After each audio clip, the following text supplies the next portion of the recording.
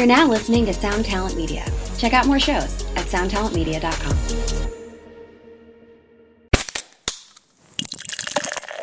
Okay, so sometimes I've learned from experience that you can smoke too much weed before you're going to record or you're going to write with your friends or something, because you might be feeling it right then, but you're not entirely like on the same plane that you're normally on. You know what I mean? So like you might be hearing something different, but your mind isn't perceiving it exactly how it's supposed to be perceived, because your imagination's running and while you're creating. And I feel like that is hard. You know what I mean? And sometimes things get fucky, you know, it don't sound good. Hey, what's up, Vox and Hops heads? I'm Matt, the vocalist of Cryptopsy and the host of the Vox and Hops Metal Podcast, brought to you by Sound Talent Media and Evergreen Podcasts, where I sit down with fellow metal musicians, talk all about their lives and music while sharing killer craft beers. I hope that you had a great weekend. I most certainly did. This Vox and Hops episode is presented by Heavy Montreal. Heavy Montreal are Montreal's premier metal promoter, and if you are ever in Montreal and you would like to go see a great show, well, I can absolutely guarantee you that Heavy Montreal will have you covered.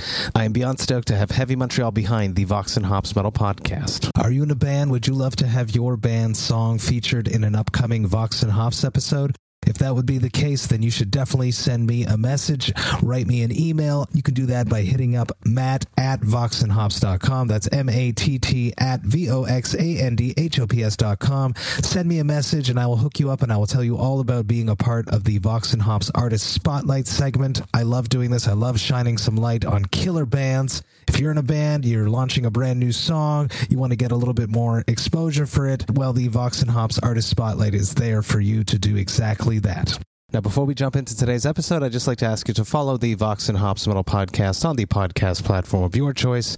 But more than that, I would love for you to tell a friend about the podcast. If there's someone in your life that just really enjoys cannabis, well, you should absolutely let them know that the Vox and Hops Metal Podcast exists. You could tell them that there are over 400 episodes where I sit down with some of the world's best metal musicians. We talk all about their lives and music and some of their favorite vices. If you would encourage one of your cannabis-loving friends to become a brand new Vox and Hops head, that would be something that I would truly appreciate. Now, today on the podcast, I'm very stoked to be with David Simonich of Signs of the Swarm. Get ready, everyone. This is a very special episode. This is Vox and Hops episode number 420. I warn you, what you are about to hear is very disturbing indeed. Hey, what's up, everyone? Today I'm very stoked to be with a very special guest for the 420 episode of Vox and Hops. I'm with David Simonich of Signs of the Swarm. David, how you doing? I was looking around. I sort of like 420 like snuck up on me. I was like, who am I going to get? And I started asking people who's like a weed guy in metal. Like, I'm the beer guy, obviously, me, Dave Whitty, a few other people. Who's like the equivalent in weed? And both Christian Donaldson and Bradley Zorgdrager were like David from Signs of the Swarm. So here we are, episode 420. People were saying Vokes and Tokes. Let's. How are you doing? I'm doing fantastic. I'm really stoked that I could be here. I really appreciate the invitation to come in and be able to chat about some shit, man. I'm stoked to have you here. Let's just jump straight into it. Vox and Hops is typically where I hang out with metal friends, talk about their lives and music while sharing craft beers. This episode's going to be a little bit different because you don't drink, but you do partake in a whole bunch of amazing things associated to 420. So what are you going to start off with on your side to kick this episode off, David? I'm thinking about starting off with some Leafa brands rosin here. It's a great concentrate. It's a sativa, so it won't have me sitting here wanting to take a nap while I'm talking to you. I hope I'm not that boring. No. It's just once you get into the rosin stuff, you know what I mean? Just a cautionary for all your listeners just in the podcast. The torch is going to kind of be a little loud for a second. Oh, yeah. Toasting it up, getting it ready. Oh, yeah. I'm currently dabbing on a terp blender. It is where it has two marbles on the inside of the reservoir, where it spins the concentrate while you're smoking it. Hell yes. See, that's the future, people. It's very far from back in the day when we all discovered this stuff. I remember whenever concentrates like started hitting the industry.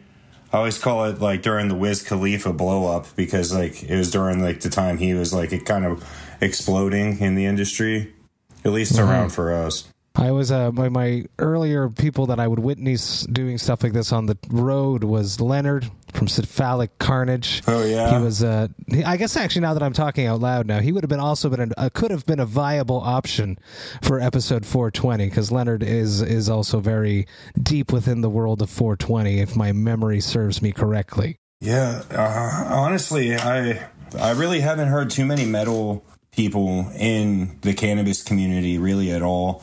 I have noticed that the owner of Blackcraft started his own little franchise there, Smoke Blackcraft, where the merchandise is more appealing to alternative users, you know? Like their glass will have like skeletons and shit on it. It's really neat. Like they got those whatchamacallits, those little bat gummies, where it's like an edible. I don't understand why it's not more portrayed in the metal scene the way that beer is. Let's say there are a bunch of bands that have like smoking paraphernalia, such as Decrepit Birth and other bands such as that. The Grinders and stuff. I've seen Candle Decapitation. The Grinders come out, stuff like that. But to be such an activist, which is what basically you are, yes, with your article that came out in High Times back in 2021, pretty fucking cool thing. On my side, I am drinking a beer. I tried to find something as dank as possible. This is from EXP. So basically, hops and weed have a lot of stuff in common because they're basically like sisters. Dude, honestly, I used to brew beer back in the day. No way. Yeah, I used to work for a company called More Flavor. And I got into brewing beer with them, and then I kind of ventured off into brewing mead and wines. Yes. That was more fun for me just because it's not so much stuff you have to watch and babysit. You know what I mean? Like, it's really alive. Yeah, yes. You know, like, I don't know. Plus, bottling is a bitch. Bottling is a pain in the ass. This is their Teleportation New Zealand, so it's just a bunch of New Zealand hops. They got Nelson Sauvin, Raco, Sub-Zero Hop Keef. It's a 6.5% IPA, and it's the dankest beer I could find to honor the 420 episode. Sadly, all of the amazing beers that came out back in April to honor 420, because a lot of breweries are really into the weed culture and they make a bunch of beers and drop them on 420. But here we are, you know, we're in June now. A lot of those beers would not be as fresh and they are just not around. So I'm going to pour this out. Let's just take it back. You no longer drink now. You brewed beer before you went into the world of mead and wine, but take me back to your very first beer. My very first beer. Holy shit. Oh, man. All right. It was with my buddy Josh. I'm not going to say his last name, but my buddy Josh from back in the day. I remember we were at this park. Like it was this little like community park that had like a community swimming pool and stuff like that. I remember him literally sneaking by and robbing the beer from his mom's cooler. Definitely happens. You know, and then it was like just me and him like sitting behind the little gazebo thing, just drinking the little guy, you know, and we felt like such hard asses. I can remember it, dude. And then, yeah, first beer, dude. Wow, I haven't been asked that question before. I'm glad that I picked at something new, something that you did talk about. I guess that your first beer is very different from your first experience with weed, because you grew up in a household where weed was very prominent the way that normally drinking is prominent. So you didn't have to sneak your first weed, I assume. Oh, no. Honestly, it was more along the lines of like my mom saying, quit smoking my fucking stash. You know what I mean? It's like shit. Like my grandma was having me roll her joints. You know what I mean? Yeah, but weed was very normal in my household. It wasn't like really a big deal. You know what I mean? Like it was like within means, you know what I mean? I had to wait till I was a teenager to be able to start smoking and stuff, you know. It wasn't like, oh, I'm a baby, I'm smoking with weed. You know what I mean? Like, some people get it twisted and fucking got some wild shit. You know what I mean? In my household, I was raised that whenever you're old enough to start paying bills, that's whenever you are old enough to be able to smoke a joint. You know what I mean? And for me, I started paying bills young.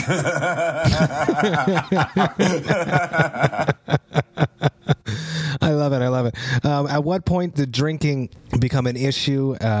Did you got into the world of craft beer because you were brewing, and then at what point was it just too much and you had to step it back and only focus on consuming weed? Well, with alcohol, I kind of got lost in it for a little bit. I say that because that's the best term that can come to mind with everything. I believe it was influencing me to turn into a person that I wasn't, you know? And I had a rude awakening whenever I was on tour in Japan, actually. And I had a crazy night out, a lot of drinking. Which Japan tends to be. Yeah, dude, they just feed you alcohol all day, you know? Like, and I was going, you know what I mean? I was drinking good. Cause like I love trying out the sakes and stuff, you know what I mean? Like stuff that like I wouldn't be able to have access to. There's primo lines there that are just normal, you know? But I got really drunk and on a day off, and then the show day that came in the next day, and I was throwing up all day. I was so hungover. And I almost missed my show.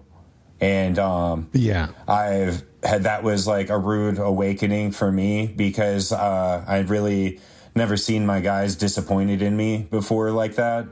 And that's whenever I was like, you know what? Because like I was already like having self-realizations, like I was having arguments with people that I didn't even fucking want to have an argument about. You know what I mean? It was just really on edge, and it wasn't me, man. You know what I mean? And that's whenever I felt like it was the best to kind of just take a step back and just quit drinking, you know? I can completely imagine that situation, and here you are in Japan, of all places. Dude, an amazing feat, you know, for any musician. It's a dream to go play Japan. Here you are, you're finally there, prepared, you know, all the practicing, everything to bring you there, and then a vice being something that holds that back. I feel like that I was living too much in the moment, you know what I mean? And I would definitely say that the vice kind of hindered me in it. Because, like, even since I quit drinking, my live show is way better, too.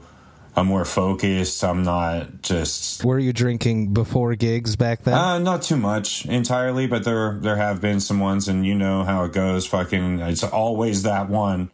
You learn how many is okay, and then you remember that show where that one was too many, which is leading to the next question of how does that work with weed consumption? Is there something you can do before you play a show, and has there been those experiences when you've discovered that it's too much, this strain, this experience? How many hours before?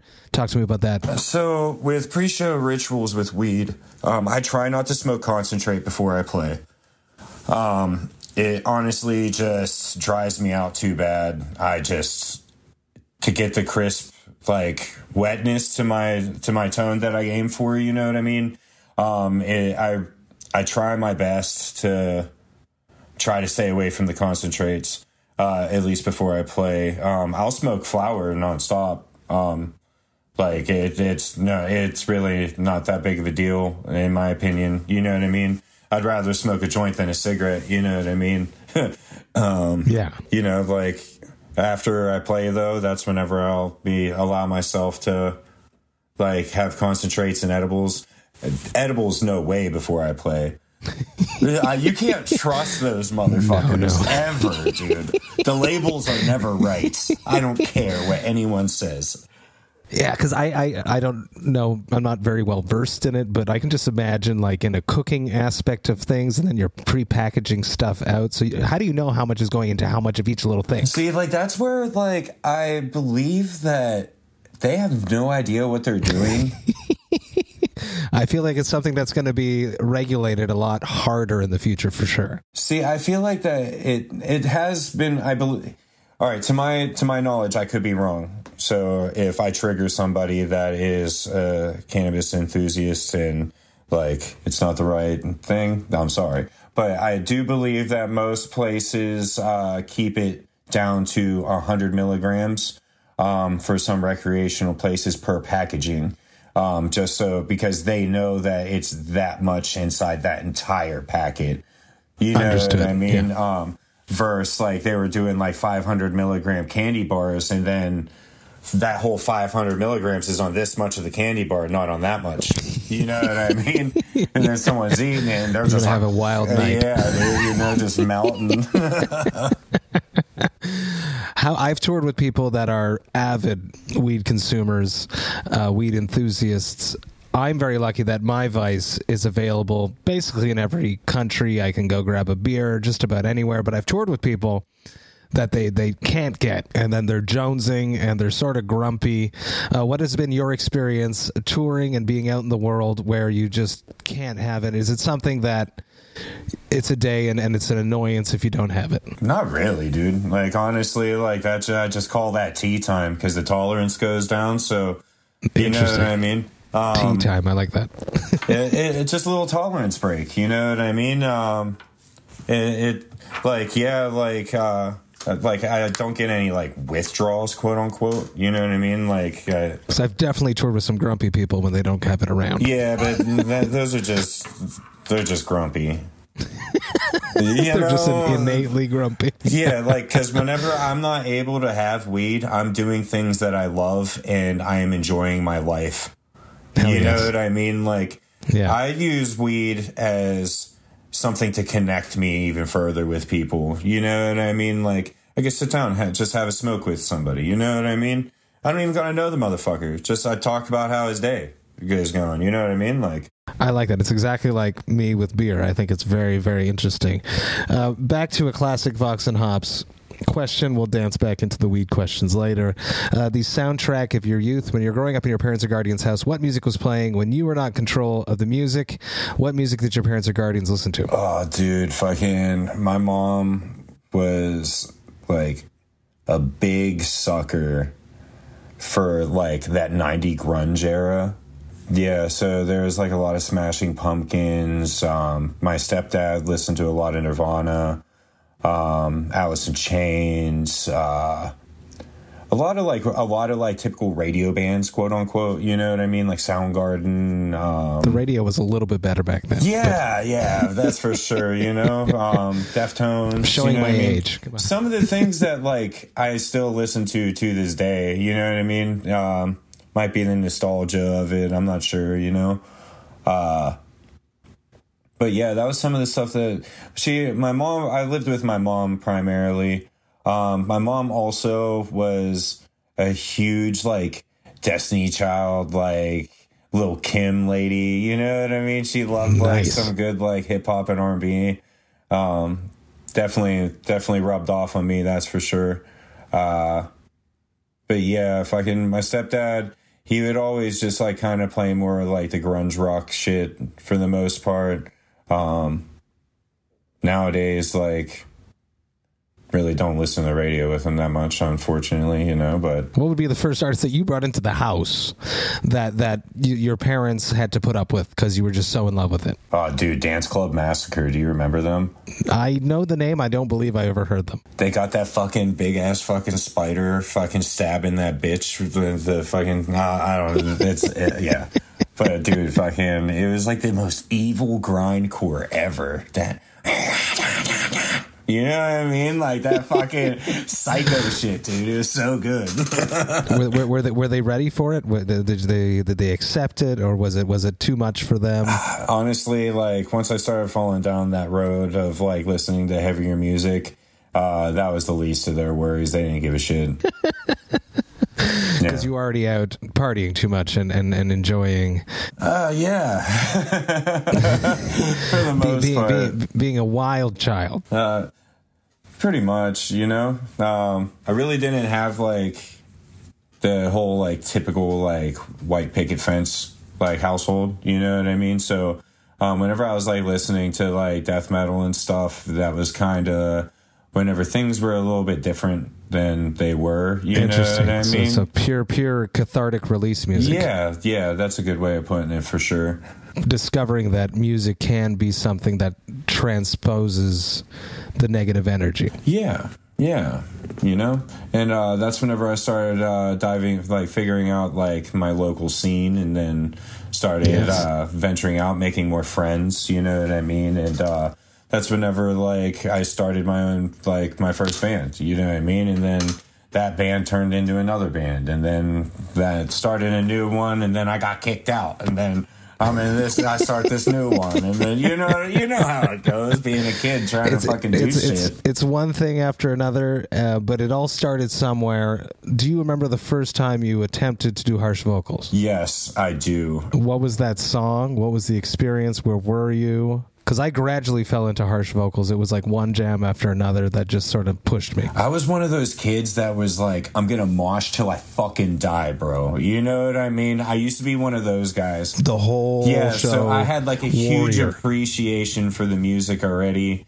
Like, I didn't have a lot of money growing up, so like I didn't have the means to get an instrument. And all my friends wanted to start a band. And then like I was like, oh, that can't be that hard. And then, like, I tried doing it, and then my buddy was just like, yo, that's sick as fuck. And then, yeah. What's that guy's name? Give him a shout out, because he might not be here. Dude, fucking Cody. Yeah, you might not be here if it wasn't for Cody giving you that first sense of, like, confidence. Dude, honestly, if it wasn't for Cody, I would not be where I am today. I will give him that 100% token right there. Isn't that cool? Yeah, him and my buddy Justin. Yeah, those two guys, because Justin took me to my first show. So, yeah, those two guys, like, literally made my life this way. I often say on the podcast that I'm happy that I'm a little bit older than some of the guests I speak with, and my first gigs don't exist. How old are you? I'm sorry. I am going to be 40 this year, believe it or not. Oh, shit. You look great. It's the beer. I'm pickled. Jesus Christ.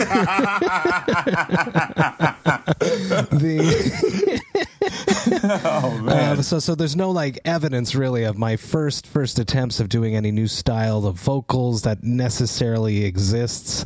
But take me through the gradual progression of your voice and what steps you took to become, because you're a very proficient vocalist, one of the top of the scene at this moment. Talk me through just becoming better, and don't just say that you were just practicing and got better. Yeah, all right. So I'll rewind it back to whenever like I tried figuring out like what I was doing. I wanted to try to sound like the dude from Arsonist Gets All the Girls. Interesting. Okay. Yeah, that's like the tone that like my friends were kind of like pushing me to try to figure out a lot, because I had a really good high yell. And, like, they thought it was really cool because, like, I would listen to grindcore, so I was always, like, at work, like, you know what I mean? Just, like, fucking losing my mind, cleaning shit, you know? You're that guy. Yeah, like that, you know? Fucking, like, I fucking like to jam out, dude. Fucking, like, you know, fucking... Which is the secret to getting better. You got to use it. It's like a muscle, right? So if you don't work out, it's going to be fucking sore. Yeah, truly. But, all right, so I'll fast forward a bit. And then, like...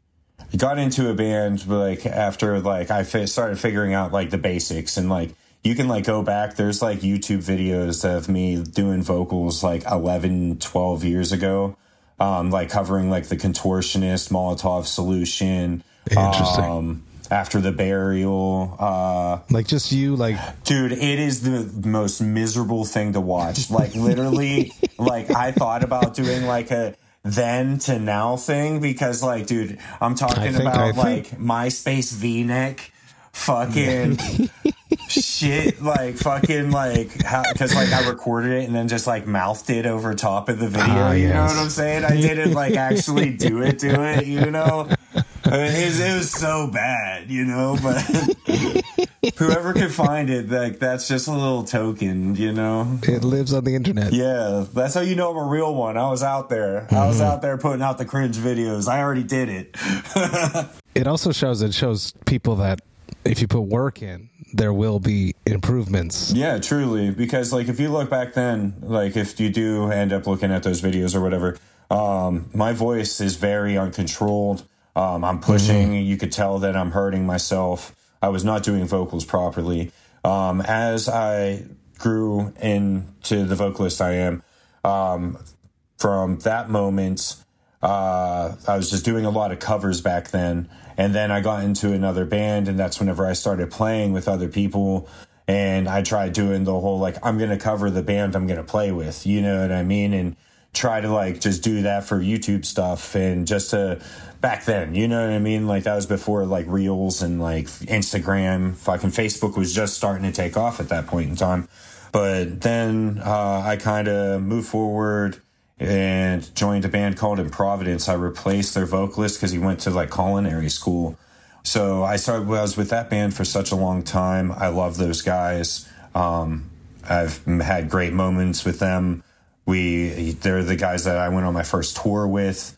Like, all those guys are off living amazing lives, and I'm stoked for everybody that was a part of that band. But after I graduated college, and In Providence was more of like a hobby thing, I was working in a weld shop as a foreman. Really? Yeah. I actually have a degree in welding technology and metallurgy. Backup plan. Yeah. Well, honestly, that was just the plan. You know what I mean? And then I had a buddy of mine named Jake. He actually used to be in the management team for Signs of the Swarm. He's currently working for Snot, the rapper now.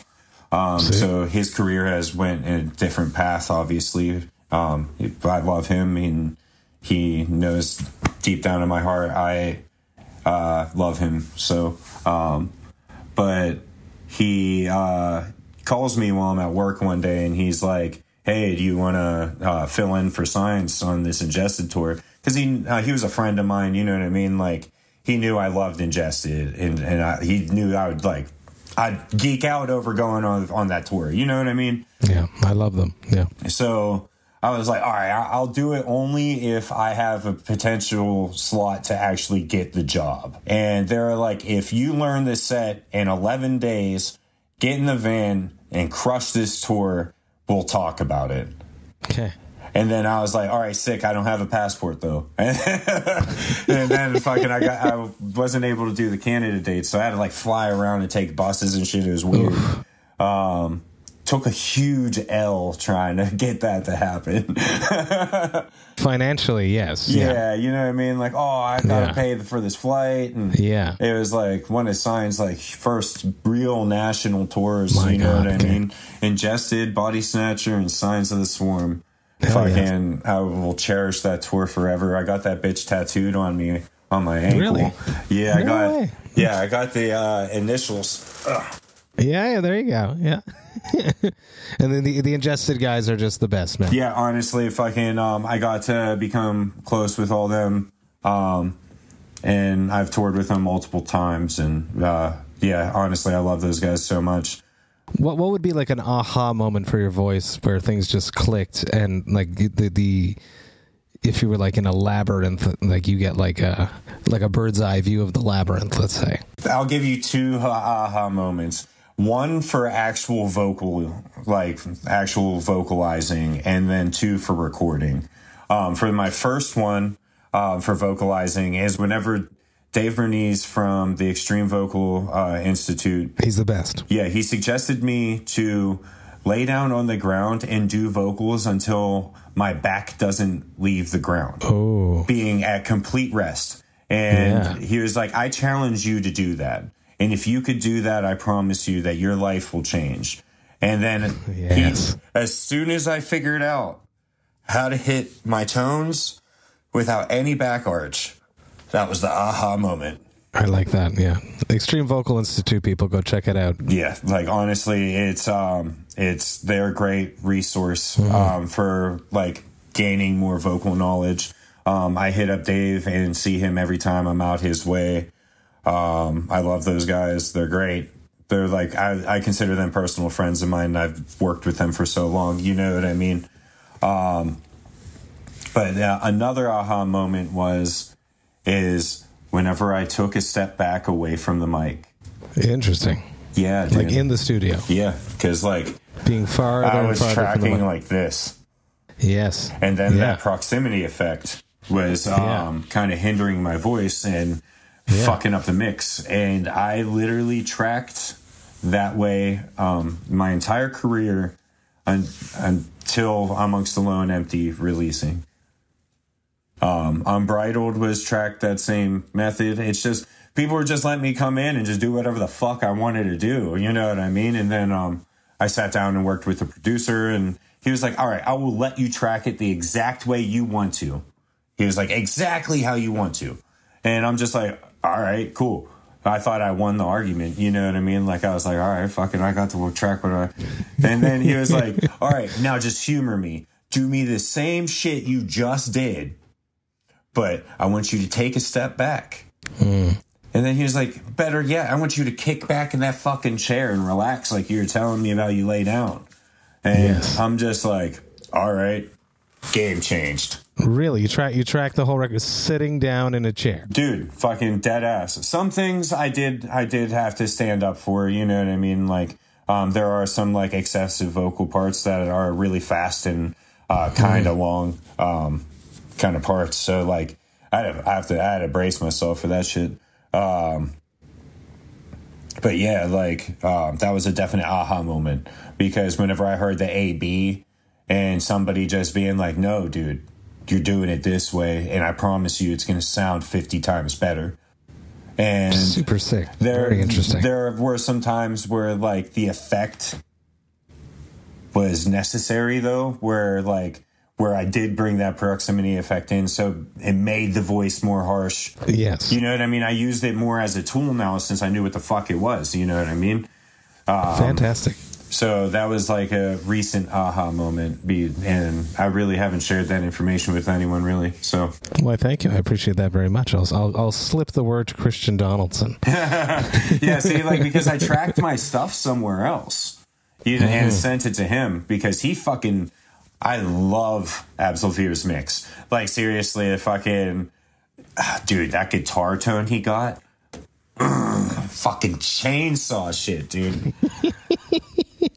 Amongst the Low and Empty is coming out July 28th via Century Media. Big record label, first big record label, Unique Leader before that. I think it's super awesome that you guys are jumping like that. Talk to me about this record. I've read a little bit about it. I might have gotten some info from Christian Donaldson, which I'm going to ask about.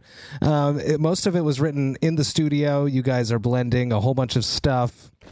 Old school death metal, some hip hop, some EDM. Yeah. You guys are fucking around. You lost a member right before jumping into the studio, and you basically scrapped everything. Talk to me about Amongst the Low and Empty and this whole writing in a studio versus coming prepared. Well, shit. All right. So, we usually would write inside Skype meetings, where we... Really? That's horrible. We've done that. That's not fun. See, like, it's actually not that bad. You know what I mean? Because, Bobby will be like the head DAW, you know what I mean? And he'll screen share his DAW.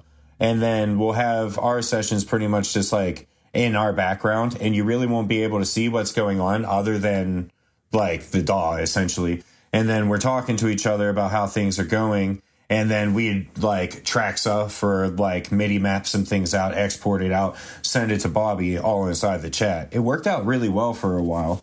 So we did that for Absolvir, and then we started doing that for some newer stuff that didn't get used really.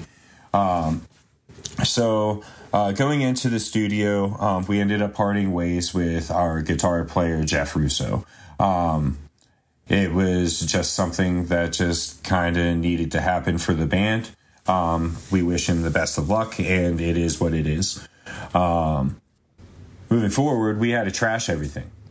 You know what I mean? We didn't want to move anything forward. Is it because it was his ideas, or no? It was just because we wanted to start from scratch. We had a different entire mindset of what we wanted to do for the record after kind of just like reassessing what the fuck we were doing. We were like, dude, we were moving to Century Media Records, an affiliate of Sony. We need to get our shit together. And that's whenever me and Bobby were like, all right, well, what are we going to do? And that's whenever he was like, all right, I'm going to track all the guitars and I'm going to do drums. And he was like, we need to just take it bit by bit. And then I was like, sick. And then I was like, all right, I'm going to try to find some producers to work with us. That's whenever I contacted Cameron, the drummer of Born of Osiris.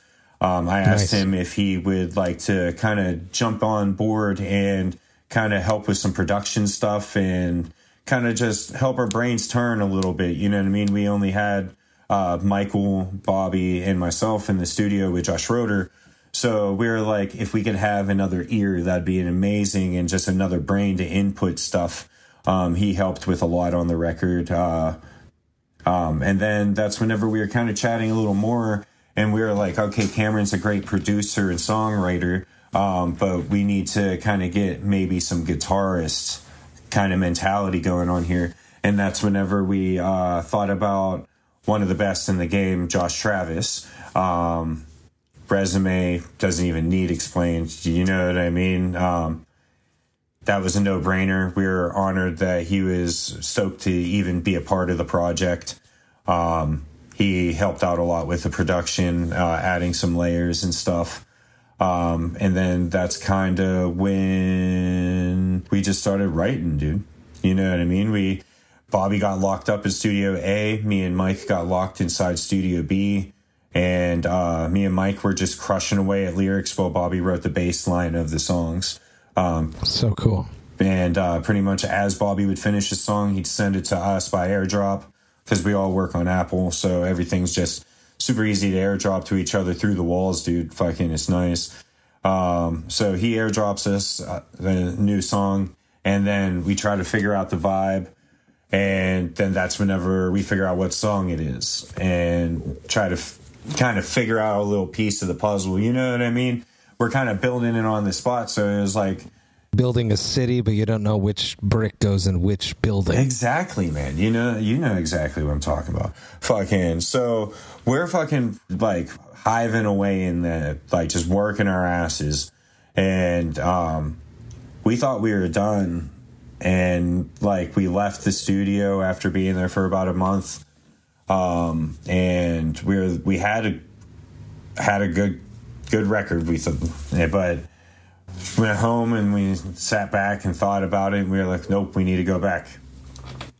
We need to fix a couple parts. And that's whenever we decided to go back and just tweak a little bit of things. And that, I definitely feel like that those are the little things that help the record make it that much special. Malady and Faces Without Names were songs that weren't even there until we went back. Ooh, interesting. Yeah, so we actually chopped out 2 songs and made room for those. Fucking right. So those songs had a little bit of writing at home, you know what I mean? So I can't say the entire record was written in studio, but I will say song 1 through like 8 were, you know, and I think that's fucking sick because it was hard. You know what I mean?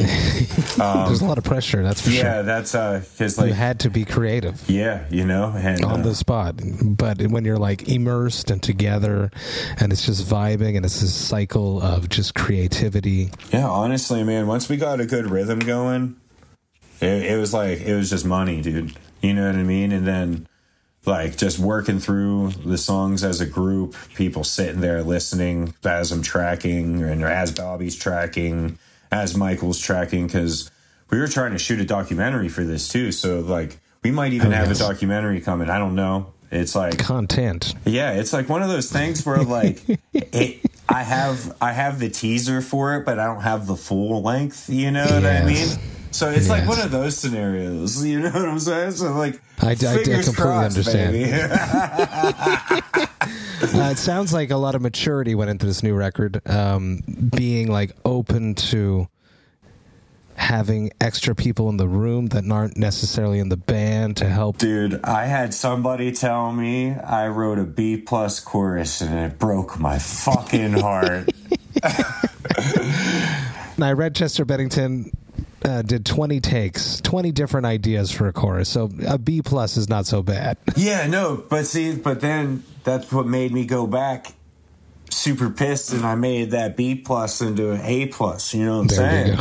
That chorus, it was for the chorus and melody. It fucking hits now, though. There you go. See, but you need to hear those hard things, and it's important to be in a band where you can tell people these hard things. See, that's the part of being a creative with other creatives. You know what I mean? Like, it's not just a one-man show. You know what I mean? It's everybody working in unison together. You're building that city together. Everyone's involved.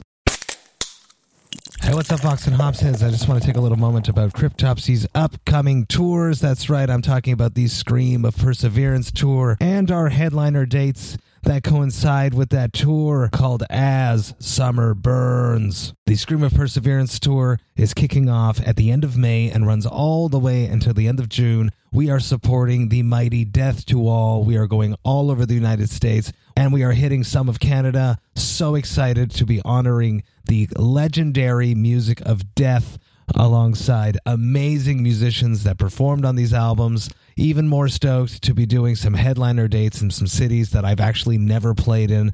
If you are planning to come to any of these shows, you should definitely grab your tickets by going to voxandhops.com/summer, and you will be able to grab all of your tickets there. That's voxandhops.com/summer. Do it, people. Come hang out with me. Enjoy life, metal, and craft beer in your hometown. Come to a show. We're going to have a great time. Now, enough about all of that. Let's get back to the episode. Back to the weed. Talk to me about using weed for creative aspects when you're in the studio. I've read that you only normally dabble with CBD when you're writing. It helps you get a fresh perspective, and you freestyle patterns when you fuck around with weed too. Okay, so sometimes I've learned from experience that you can smoke too much weed before you're going to record, or you're going to write with your friends or something, because you might be feeling it right then, but you're not entirely like on the same plane that you're normally on. You know what I mean? So like, you might be hearing something different, but your mind isn't perceiving it exactly how it's supposed to be perceived, because your imagination's running and while you're creating, and I feel like that is hard. You know what I mean? And sometimes things get fucky, you know? It don't sound good. I mean, I'm just going to be truthful, you know what I mean? Like, you get a little too stoned, and then it's just like you start just like talking about nonsense, or you just completely like brain fart. You just don't even know what to write. You just say they're just like, dun, dun, dun, dun, dun, dun, dun, you know what I mean? Like, you just don't know. And that's something that you had to learn from experience. Yeah. You know what I mean? There's been many times where, like, I drove from Pittsburgh to Wheeling and, like, met up with Bobby, and I'm like, hey, I got too stoned and I forgot what we were, like, what were we going to do for this part again? And it's just like, bro, you're worthless. And I'm just like, I'm sorry. Just record everything. But it does help, like, get a fresh mindset on it too, because sometimes, like, you'll be stoned and you'll be in a good creative point. You know what I mean? Like, there's times whenever I'm smoking and I can't sleep, and I'm like, you know what? I'm gonna jump on Logic and I'm gonna tab out some guitar riffs on Odin. You know what I mean? Or I'm gonna get on Guitar Pro and try tabbing something, or like I'm gonna try writing a couple lines just for sit in the corner. You know what I mean? I feel like the best shit ever written is whenever you're in those points where, like, you're usually sleeping, but you can't sleep. I feel like that those are the best creative points. Totally, and that's like those moments when, like, it's in the back of your mind and it wants to get out. Yeah. That's what I'm saying. Keeping you awake. That's what I'm saying, dude. I feel like that those are like the best ideas that ever manifest into like reality. Like, I think it's super cool. I'm stoked for the new material. I've heard some stuff. It's going to be good. The new age of deathcore is exciting. The boundaries are expanding the way that they're expanding in many multiple metal genres. Talk to me about the future of deathcore. Where do you think this is going? Obviously, the big hitter right now, Lorna Shore, has done you guys all a great favor, really opening up the platform to the younger generations, discovering deathcore, discovering these extreme vocals. The coolness factor of deathcore is definitely through the roof. I'm from Montreal, despised icon, hometown. You know, I waved the flag pretty hard starting stuff off. So talk to me about deathcore and the future of deathcore. I will say 100% that everything that Lorna Shore has achieved is well earned. And those guys deserve the most respect for what they have done and what they have endured and how they got to where they are. I just had to make note of that real quick. But the future of deathcore, I feel like, is very promising. I feel like that we are in an era of time where people are more acceptable to aggressive music. I believe that it's not even just deathcore. It's just, you could see it in modern mainstream that they're starting to rip off of punk lines again. You know what I mean? Yes. I like to think of it as like a repeat of the 90s almost, but just heavier.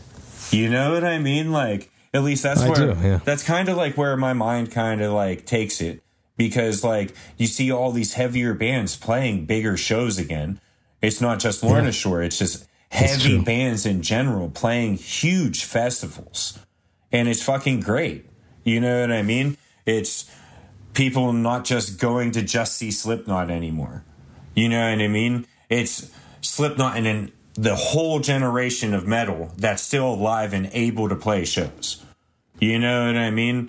Like, at least if you reach that echelon, you know what I mean? You're playing them. You know what I mean? Like, I feel like that just in general, that metal as a whole, including deathcore, like, whatever you want to say, within the metal lane, I believe it is on the uprising. I literally have toured around the world since COVID released, essentially. And I will say that the crowds are getting bigger. People are knowing the words. They're not just screaming nonsense anymore. You know what I mean? Like, it's getting better and it's awesome. You know what I mean? Like, just seeing how there's local communities of like people that just give a fuck about each other again. You know what I mean? It reminds me of like whenever I was younger and like there was this venue called the BCA and like they threw shows and that was where I went for my escape, and I got to see bands and learn about the music and learn this culture. You know what I mean? Like that's where I got my first blood. You know what I mean? Like fucking but yeah, kind of went off a ramble there. You're doing good. It's Vokes and Tokes. Come on. Yeah. I should maybe do some Tokes. Go for it. I'll preface it with my thoughts about deathcore. I think that you hit on something that there's a lot more acceptance for extremities in modern mainstream stuff, but there's also a lot more acceptance, and not for everyone, but it's coming. For in extremities, people are more acceptable of things that are not just metal anymore. There's more openings to including things that are like hip hop based and like Sleep Token is something that's like resonating in my mind at this exact moment. You know what I mean? So metal fans are more open to showcasing and following things that they love and appreciate that isn't strictly extreme metal. Ghost, Sleep Token are like perfect, Spirit Box, perfect examples of that. Yeah, honestly, that's a great take on that, truly, because like Spirit Box, they blew up so hard, so fast, so hard. They blew up so fast, and like, I remember when that video came out, Holy Ruler. I remember when that shit came out, I was like, yo, this is a banger, bro. And then next thing you know, 3 days later, it's like 1 million views. Fucking everybody's doing vocal covers of it. And I'm like, holy fuck, they're up. True. I was like, they're up, dude. Get it. Because that fucking, Ruler and Nines, that song hit so hard, dude. Yeah, fucking so good. Just killing. Talk to me about Bradley Zorgdragger, good friend of mine, managing you. Talk to me about working with Bradley Zorgdragger, what he's like as a manager. Talk to me about having him in your camp, someone that texts you yo to start a conversation. What's going on with the Zorgdragger in your mind? I love Brad. He's saved my life on so many fucking occasions, dude.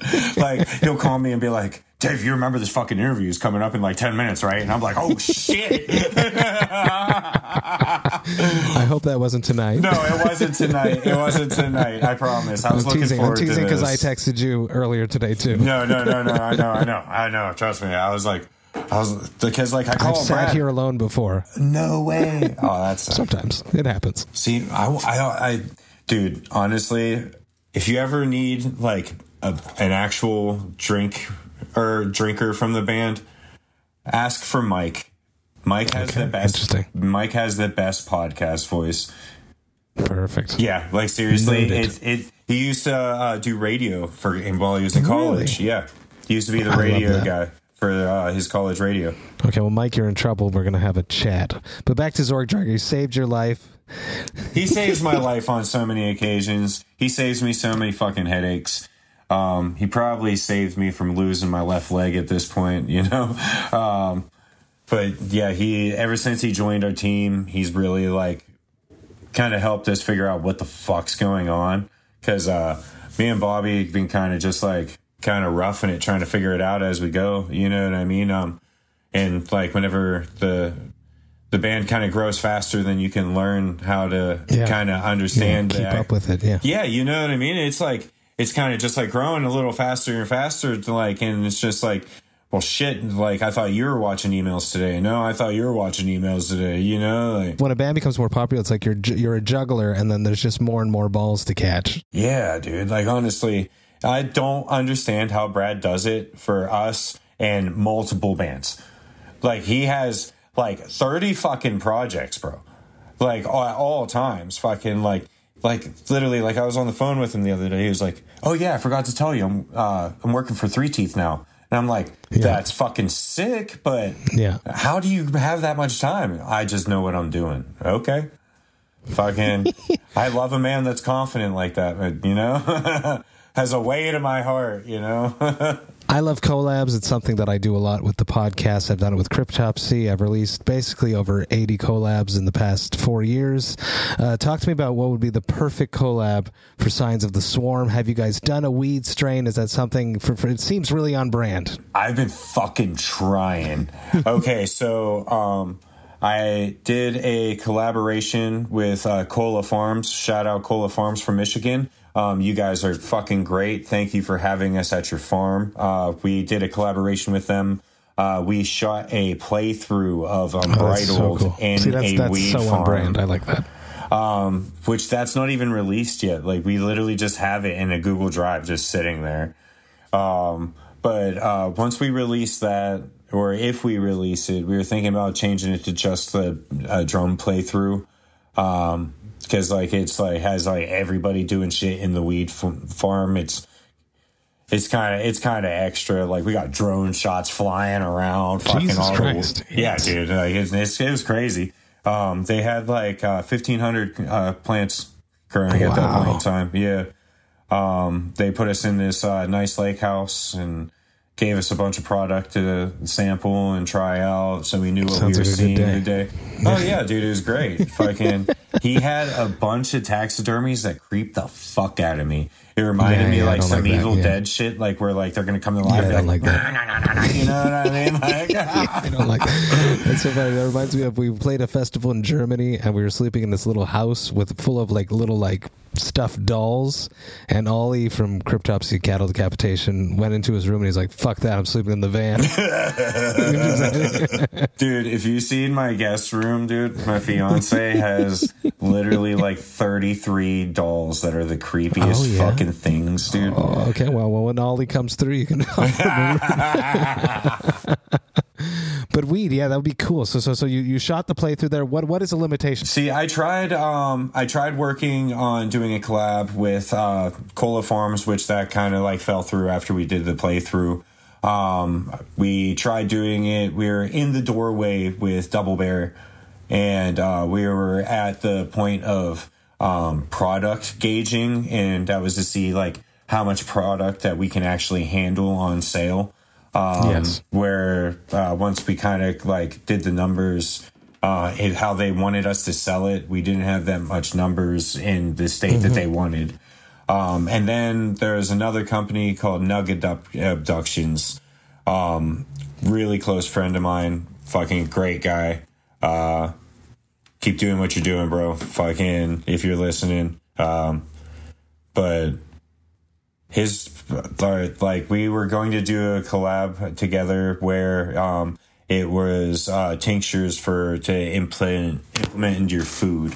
It was so you could like lightly spike your food, so you could get a light edible hit. You know what I mean? Nothing that's going to knock you on your ass. Yeah. You know what I mean? We had song title branding. I'm going to keep that on the DL just in case if it does come to life. You know what I'm saying? But we had two different, a high and a low tier. And whenever it came to actually pulling the trigger, it was like, I'm scared to do this and have you guys promote it where it's internationally. You know what I mean? Like, I was going to ask that question. Is like, if you do something like this, are you worried when you go to countries where it is illegal? Are you going to be? That's the problem. Like flagged as a band that would hypothetically be a problematic in that area. Yeah. See, like that's kind of like the thing. So with the company that Nugget Abductions, we were about to cross the finish line on actually getting the product made and like we're going to have it. But we were only able to sell it in Michigan. Yes.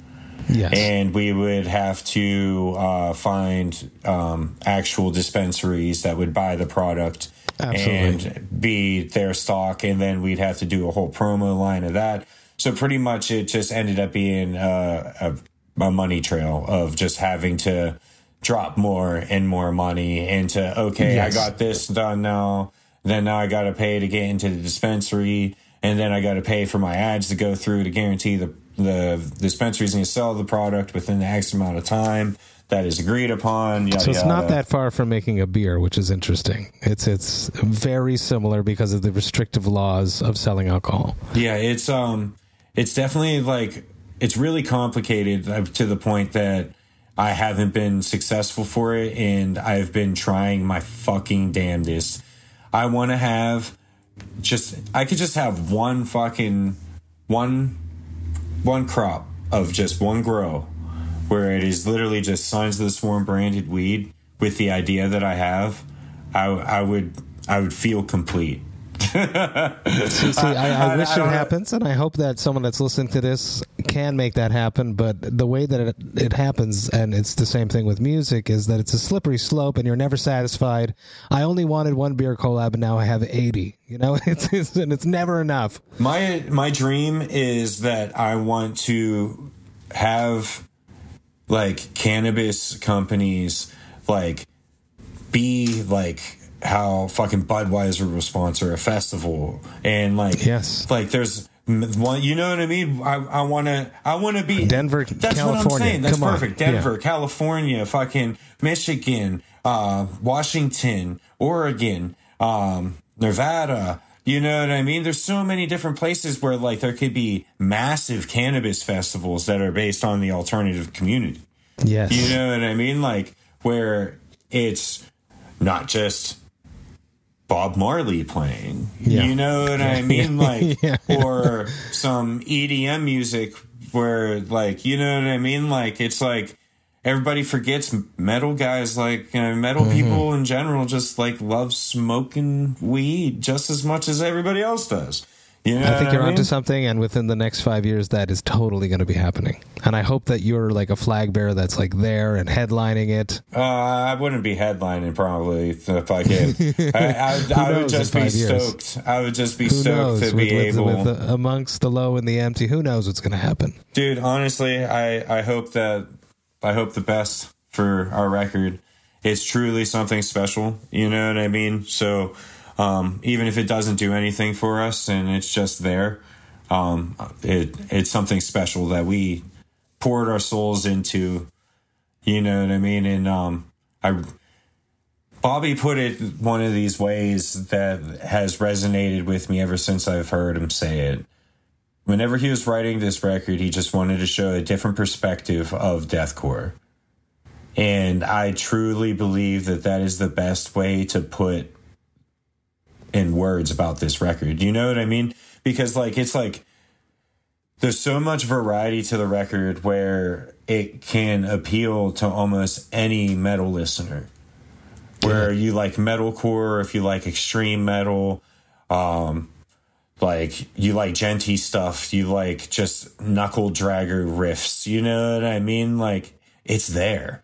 There's the disgusting vocals, there's clean singing, there's like harmonized yelling. There's a little bit of everything. I've literally I like to say that we salt and peppered this bitch good. You know what I mean?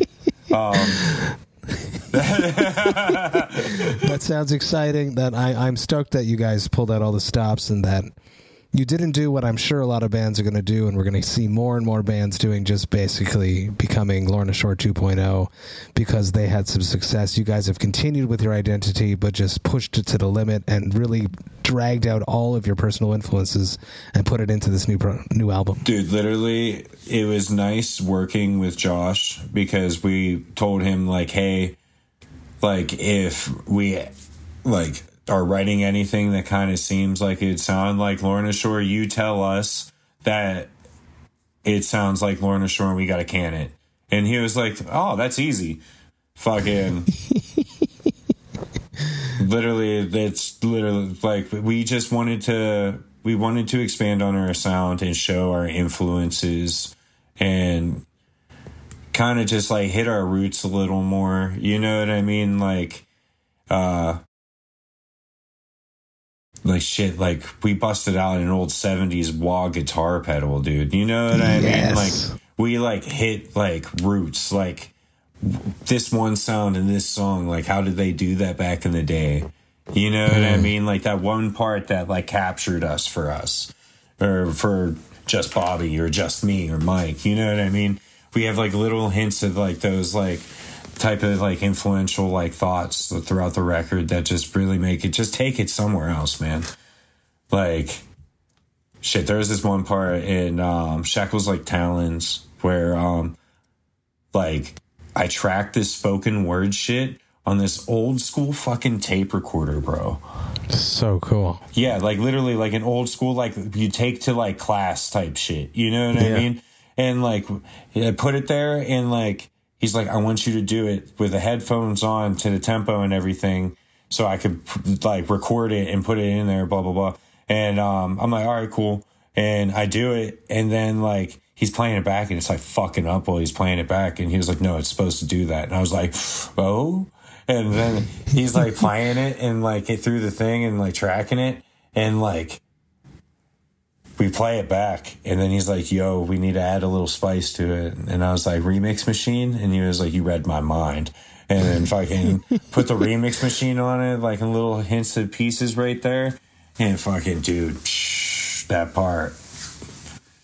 It takes me soaring because like it's under this drum and bass, or it's like over top this like drum and bass part where like the guitars are doing this real big ambient like thing. Fucking I'm going to tell Brad to send you that previewer.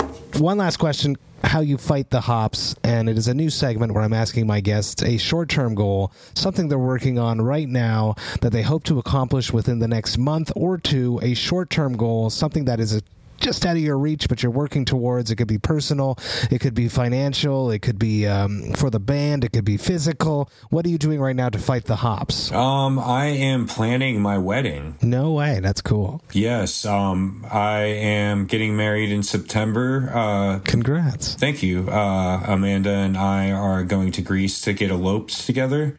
Wow. And we're just going to enjoy a nice, good, like, getaway out in Crete after we get married in Santorini. Just got some final hoops and got to get my tux fitted a little bit. And, you know, I think that's a nice... It's like a short-term and long-term thing, you know what I mean? It's been... It's been in the works for quite some time, but it's like such in the foreseeable future that like it's like right in my grasp. Like I almost like have like I could say Amanda's my wife and she's Amanda Simonich. You know what I mean? Looking forward to that shit, dude. It's a wonderful thing, and it's you go through 2, 3, 4, 5 months where you're just it's my wife. It's just something that happens. Oh my god! I cannot wait to do that. I didn't even think about that. Too, oh my god! Yes. David, thank you so much. Pissed. Hanging out with me, talking about your life, talking about music, talking about weed. This is an excellent 420 episode. Just perfect. I really appreciate it. Everyone get ready. It's coming. Signs of the Swarm, Amongst the Low and the Empty. July 28th, Century Media. Thank you so much. This was amazing. Yeah, thank you. Hey, thank you all so much for listening right to the end. You know that I love and appreciate that. Man, this was an awesome conversation. I sort of realized a few weeks ago that I was approaching episode 420, and I hadn't really had the concept of doing an episode like this. So I panically wrote a bunch of people saying, who should I get? Who is a weed-forward metal individual the way that I'm a beer-forward individual? And so many amazing people pointed me towards David, so I'm super stoked of how all this episode came together. I loved my chat with David. First off, he's just super cool, and what a fantastic vocalist this guy is. I can't put enough emphasis on that. The new Signs of the Swarm album, Amongst the Low and the Empty, will be dropping on July 28th via Century Media. Go check it out. If you haven't checked it out, you most definitely should, because it's a banger of an album, and I think you're going to like it. Massive cheers to David for hanging out with me, for being an advocate for cannabis. I think it's so goddamn cool. Thank you for being a very special guest on episode 420. Now, if you enjoyed this Vox and Hops episode, you should sign up to the Vox and Hops Metal Podcast mailing list. You can do that on my website, voxandhops.com. That's VOXANDHOPS.com. And when you do that, you shall receive one email a week that will contain all of the details of everything that has happened in the world of the Vox and Hops Metal Podcast. You get to see which episodes I dropped recently. You will get to see which episodes I have coming up. You will also get to hear about any projects I have in the works before I announce them to the public. And you will get to see which albums the Vox and Hops album review crew have reviewed recently, and which albums Jerry Monk, Vox and Hops' metal architect, has added to the Brutal Awakenings playlist. If you are ever looking for something good, something new, something brutal to listen to, well, trust me, Jerry will have you covered. The Brutal Awakenings playlist is available on both Apple Music and Spotify, and it is literally filled each week with the best brand new music. There's always a lot of things going on in the world of the Vox and Hops Metal podcast, and I hate when you miss a single thing, so please do me a favor and sign up to the mailing list. The Vox and Hops Metal podcast is brought to you by Sound Talent Media and Evergreen Podcasts. I hope you have a killer rest of the week. I will be back next week with one episode with Justin McKinney from the Zenith Passage. But until then, remember to enjoy life, metal, and craft beer. Cheers, Vox and Hops heads.